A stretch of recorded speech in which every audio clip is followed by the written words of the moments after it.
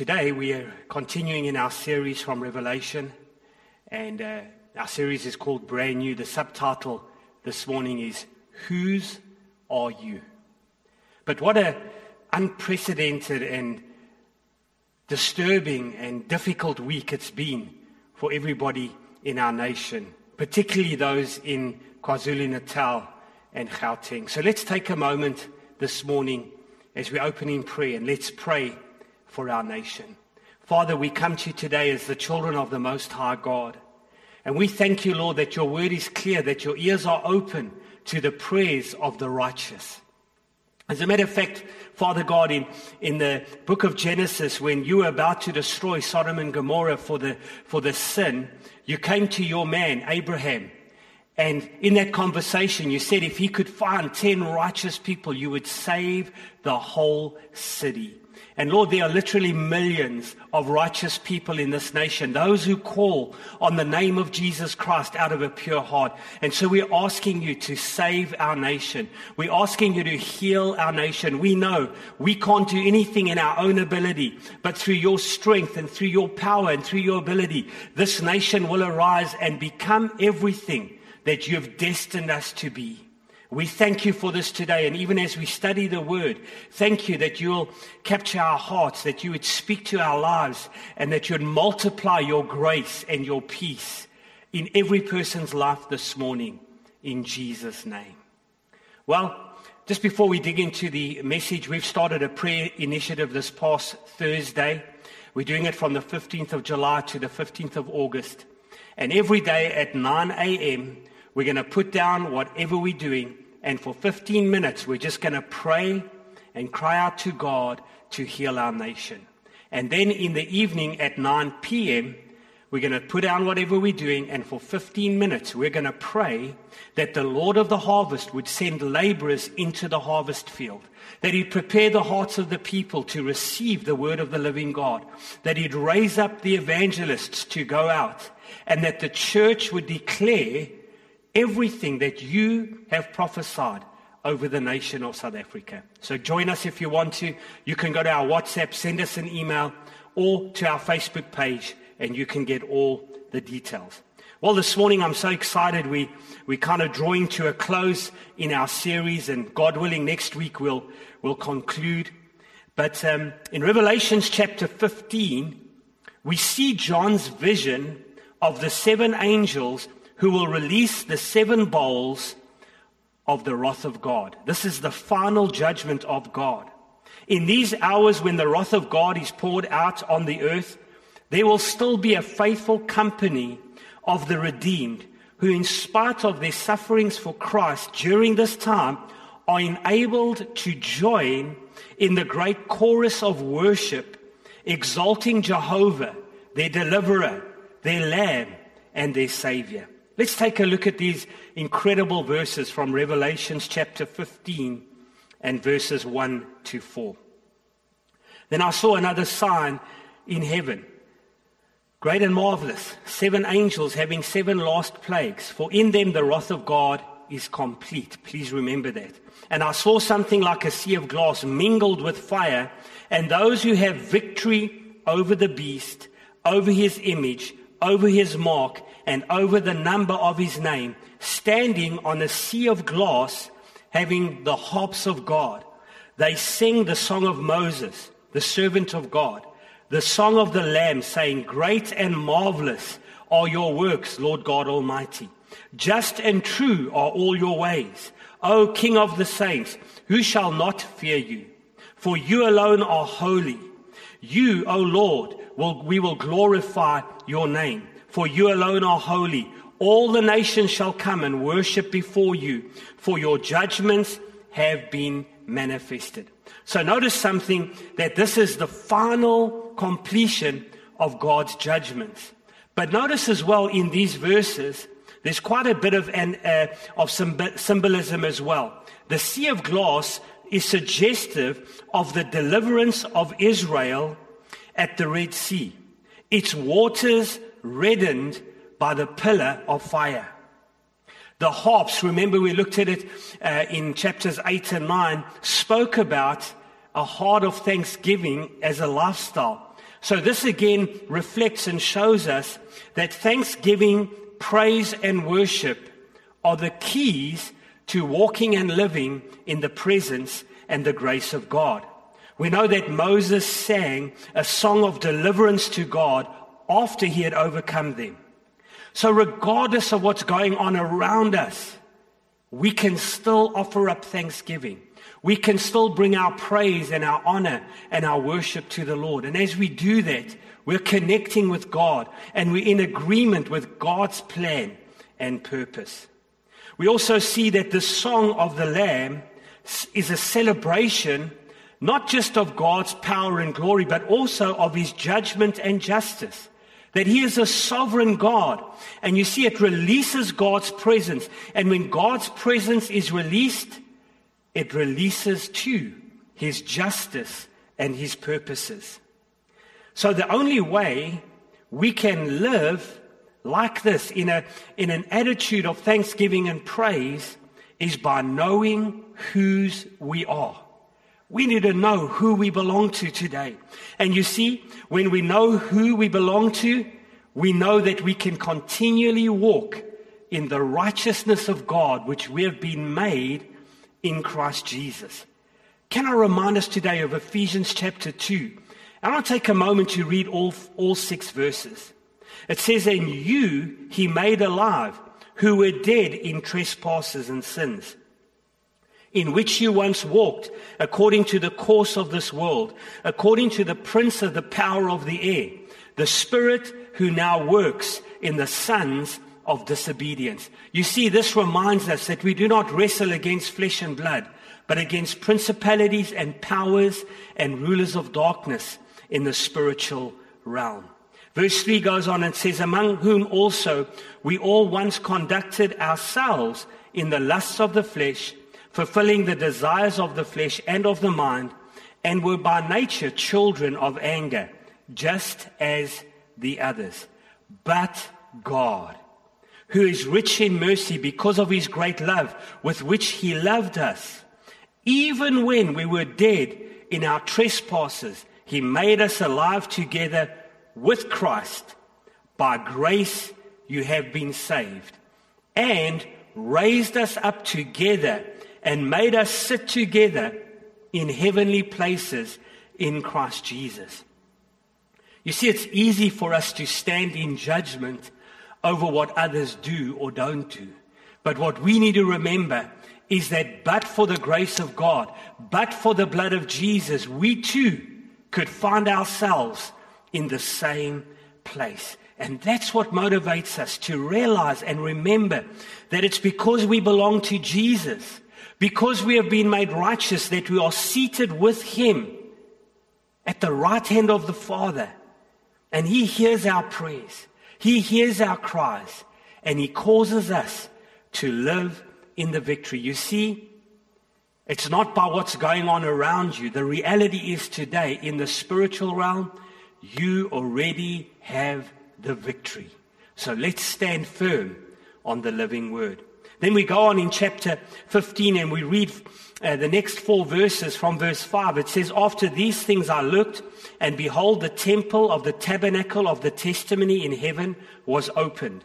And out of the temple came the 7 angels, having the 7 plagues, clothed in pure bright linen, and having their chests girded with golden bands. Then one of the 4 living creatures gave to the 7 angels 7 golden bowls, full of the wrath of God, who lives forever and ever. The temple was filled with smoke from the glory of God and from his power, and no one was able to enter the temple till the 7 plagues of the 7 angels were completed." We drop into chapter 16 and verses 1, and then it says, "And I heard a loud voice from the temple saying to the 7 angels, 'Go forth and pour out the bowls of wrath of God on the earth.'" So the bowls contain the final portion of the wrath of God, which began, remember, on the 6th seal in Revelation 6 verse 12, continued on in and through up to the 7 trumpets. And all of these take place in the first half of the 7 years of tribulation. That is confirmed and fulfills Daniel's prophecy of Daniel's 70th week.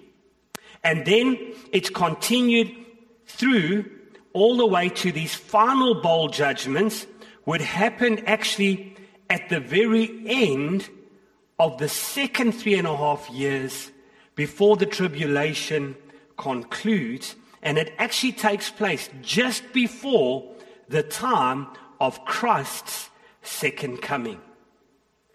Such plagues were predicted even in the Old Testament that it would take place on the enemies of Israel during the last days. And your reference there is Deuteronomy 30, verses 1 to 10, and Isaiah 51, verse 23. Remember that 4 similar judgments were also poured out upon Egypt when they were instructed by Moses to let God's people free. The language used here leads us to believe that this is not just something spiritual, but they are literal plagues, and we're not sure exactly how long each of them will last. These judgments are against those who worship the beast, those who take on the mark of the beast and worship the image. And we see that in that God is fulfilling his justice over the evil that's been perpetuated in the earth today. Now let's just quickly wrap it all up as we look at our final 2 diagrams on this segment of Revelation. Now notice there are 7 bowls of judgment. In verses 2, we see the sores that afflict those who have taken the mark of the beast. In verses 3 on the diagram, we see that the sea turns to blood and all the sea creatures die.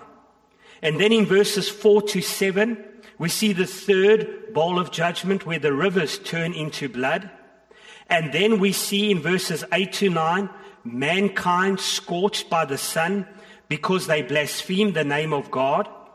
And then the 5th bowl in verses 10 and 11, we see the beast's seat of government, and those who are caught up right at the high level of leadership are afflicted. And then the 6th bowl, we see the Euphrates River dried up, and we see the world armies gathered together for the battle of Armageddon. And we'll share a little bit about that later on. And then the 7th and final bowl, we see the earth is utterly shaken in verses 7 to 21. And so, as we see these final bowls of judgment completing, we now can reveal, as we look at the 2nd diagram, we see the contents complete of all the judgments. We see the 7 seals, which started with the 4 horsemen of the apocalypse. We see the 7 trumpets. And remember, right at the end, the 5th, 6th, and 7th trumpet contained the 3 woes that we spoke about. And then now we have the conclusion of God's judgments here in the 7 bowls of judgment. Now notice the 7 trumpets and the 7 bowls are almost identical, except in the bowls they multiplied and more intensified. Now these 2 diagrams, you may or may not see them clearly depending on what apparatus you're using them, but they are part of our online teaching notes, which you can find at rfcfc.com, and you'll be able to download them and look at them and study them in your own time. Now, let's continue here in Revelation 16, and we'll read from verses 13. And I saw 3 unclean spirits like frogs coming out of the mouth of the dragon, and out of the mouth of the beast, and out of the mouth of the false prophet. For they are spirits of demons performing signs which go out to the kings of the earth and the whole world to gather them to battle of that great day of God Almighty. Now notice something very significant here. Here, as in the previous judgments between the 6th and the 7th one, as here between the 6th and the 7th bowl of judgment, there's this brief interlude where suddenly John gives us some clarity and also a very important encouragement which we can even receive today in our own lives and walk with God. It explains how the kings of the earth, who are not under the Antichrist currently, will also be persuaded to cooperate with the Antichrist in the battle of Armageddon. And these demons basically lie to them and say it is the only hope of overcoming Christ and his victory so that they can continue to rule on the earth. These unclean spirits and demons will actually inspire ambassadors and different levels of leadership to do miracles through them to convince the kings of the earth that the success of their future lies in them preventing Christ from taking over the earth in his second coming. Isn't it incredible that after all of this, people are still deceived? Now, this particular rendition here that inspires the nations to fight against Christ is a fulfillment of a prophecy that came through in the book of Psalms, Psalms chapter 2, verses 1 to 12. And I'd encourage you to go and read that in your own time. But I want to just read verse 12. Look how it comes together, and it brings this encouragement to you and I. Kiss the Son, lest he be angry, and you perish in the way. When his wrath is kindled but a little, blessed are those who put their trust in him. So we notice it's not the Son, S-U-N, it's the Son, S-O-N, speaking prophetically of Jesus Christ. And that kiss the Son speaks about coming and accepting salvation, coming and being a Christ follower, and serving the living God, so that you pass out of judgment into eternal life. And I love how it ends. It says, blessed are those who trust in the Lord. Again, an encouragement to you and I as believers, that no matter what goes on this world, today, tomorrow, or in the next 10 years, we can continue to trust God because he is trustworthy. Now, just as Ahab was allured to battle and his subsequent destruction by demons, we too as people need to guard our hearts. Now that happened in 2 Chronicles chapter 18 from verses 18. And it's such an encouragement that, one evil spirit deceived 400 prophets to prophesy incorrectly because they did not love truth. And so we need to remember today, remember in the book of the Gospels, it speaks about grace and truth coming together. And so we need to remember that the grace of God working in us will cause us to love truth and to embrace truth in our lives and in our walks with God.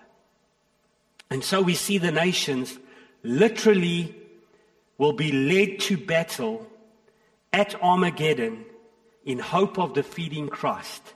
But we know the outcome of that story. Let's read on again in verses 15 and 16. Behold, I come as a thief. Blessed is he who watches and keeps his garment, lest he walk naked and see his shame. And they gathered them together to the place called in Hebrew Armageddon. So again, Jesus is still displaying his grace and his plan of salvation.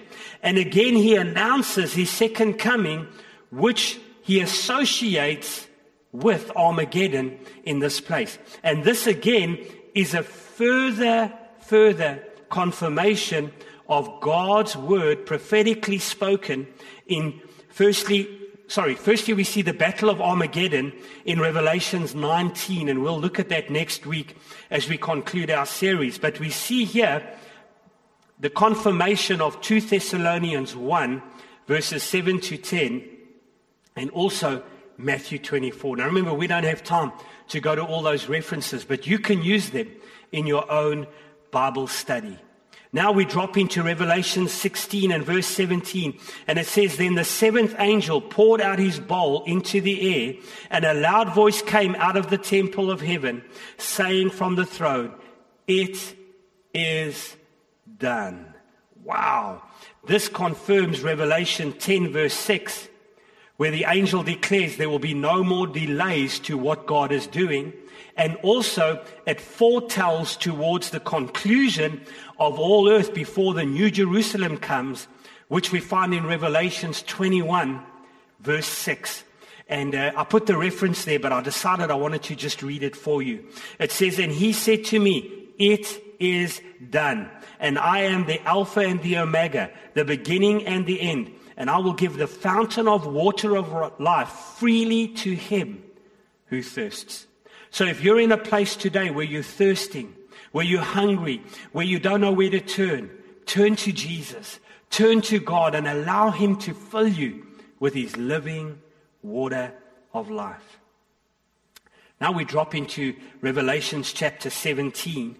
And in verse 1 it says, "Then one of the 7 angels who had the 7 bowls came and talked with me, saying, 'Come, I will show you the judgment of the great harlot who sits on many waters.'"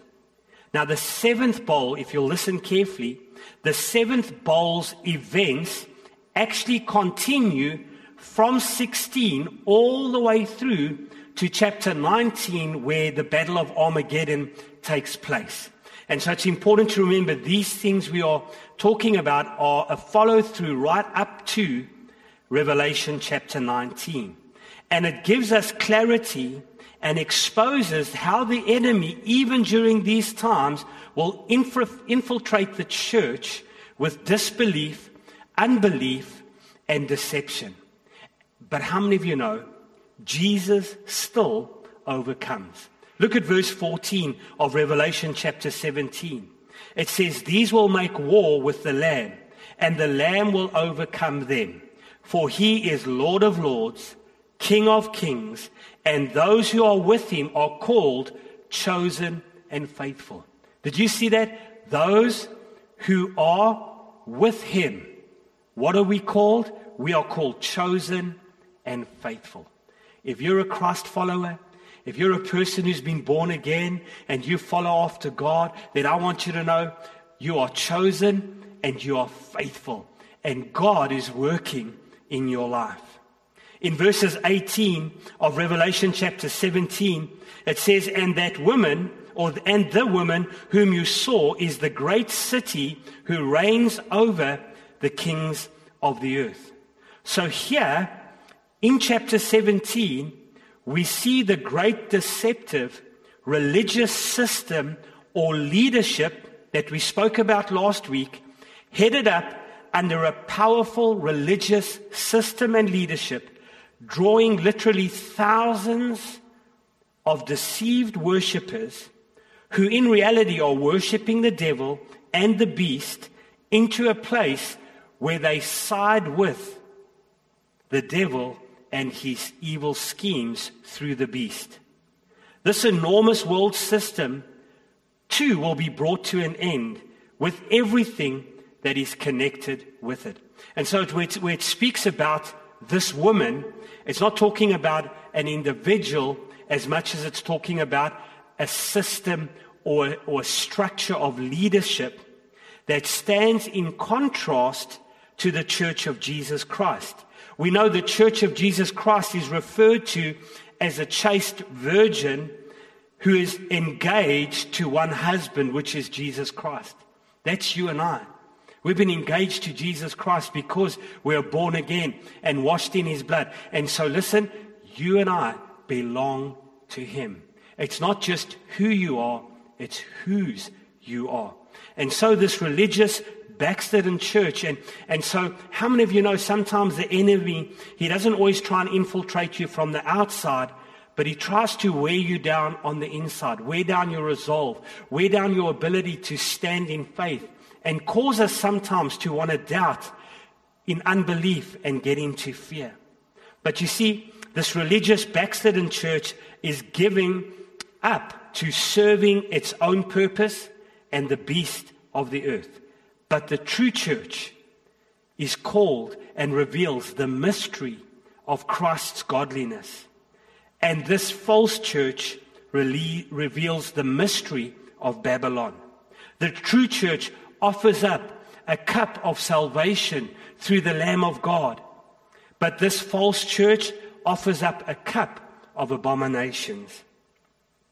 Yet Christ is still the one who will overcome all false religion and incorrect religious systems that break people down and take away glorifying and serving God. Why? Because he is the Lord of Lords and the King of Kings. Now, for some, we see this as a defeat for the cause of Christ, but in reality, it's actually a victory for the church, because even the faithful remnant who may be defeated in the moment still get a further opportunity to repent and to run to God and to follow the true shepherd. Another fulfillment of the true shepherd found in John chapter 10, where it says, "My sheep know my voice, and they follow after me." And the true shepherd comes through the door, and he allows his sheep to come in, and he looks after them and protects them. And he is not a hireling, a wolf in sheep's clothing. So how many know the outward man perishes, but the inward man is being renewed day by day? And so even as we go into chapter 18, we see Jesus making this plea for the real church to come forth and come out of that deception, to listen to the voice of God and enter in to his rest. Let's look at that in Revelation chapter 18, verses 1 and 2. "After these things I saw another angel and coming down from heaven, having great authority. And the earth was illuminated with his glory. And he cried mightily with a loud voice, saying, Babylon the Great is fallen, and is become a dwelling place of demons, a prison for every foul spirit, and a cage for every unclean and hated bird." So let me break down Revelation 18 for you, and then you can go read it in your own time. In verses 1 to 3, we see this great angel comes and proclaims the fall of Babylon, which may not be a person or a city, but again a system of rulership and control through the political arena. And then we see in verses 4 to 8 that the followers of God who are still caught up in this are exhorted to come out and to escape from the deception before the approaching and final punishment is released. In verses 9 to 11, we see the kings of the earth, the merchants, business, and all the world system begin to bewail their faith because they realize that their plan is not working. And then in verses 12 to 19, even the evil which they were acting out is multiplied on those who have caused the evil. And then finally, in verses 20 and 24 of Revelation chapter 18, we see all of heaven begins to rejoice over the fall of Babylon, and the final desolation is finally coming to pass. And so it's a reminder to you and I again once more. It's not who you are, it's whose you are. When you belong to Christ, he's the one working in your heart. You don't have to strive in your own ability and your own works to be perfect. You don't have to come before God and say, well, I've done this right and I've done that right, and so now I have access. No, you and I have access because of the shed blood of the Lord Jesus Christ. You belong to God. Let's have a look at it again as we close this morning in Ephesians chapter 2. And we read from verses 7 down to verses 10. It says that in the ages to come, he might show the exceeding riches of his grace in his kindness towards us in Christ Jesus. For by grace you have been saved through faith, and that not of yourselves, it is the gift of God, not of works, lest anyone should boast. How many of you know none of us have grounds for boasting, because none of us get a perfect 10 in any area of our lives? We're all growing in the grace and the wisdom and the holiness which God has given us in and through Christ Jesus.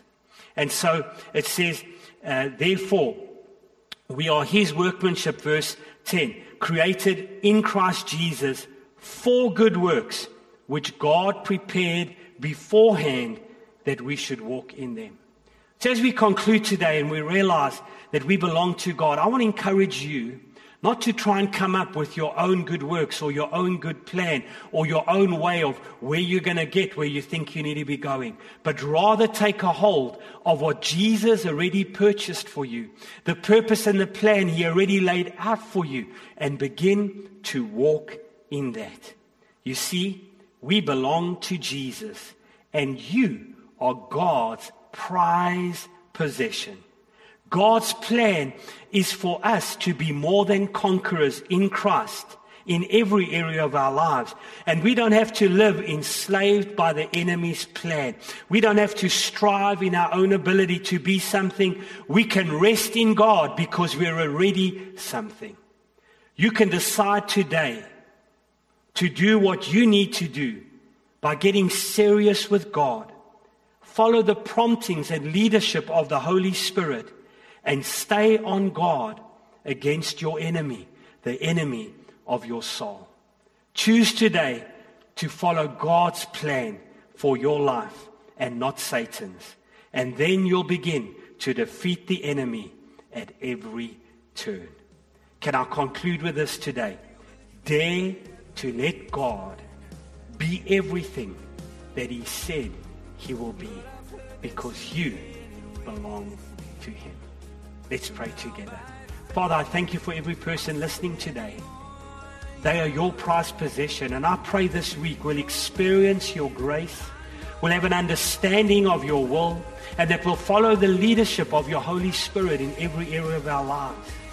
I thank you today, Father, that even this week as we begin to rebuild this nation in different areas, that we'll rise up in unity and that we'll be strong together and that we'll fight for our country and we'll fight for the purposes of God for this nation.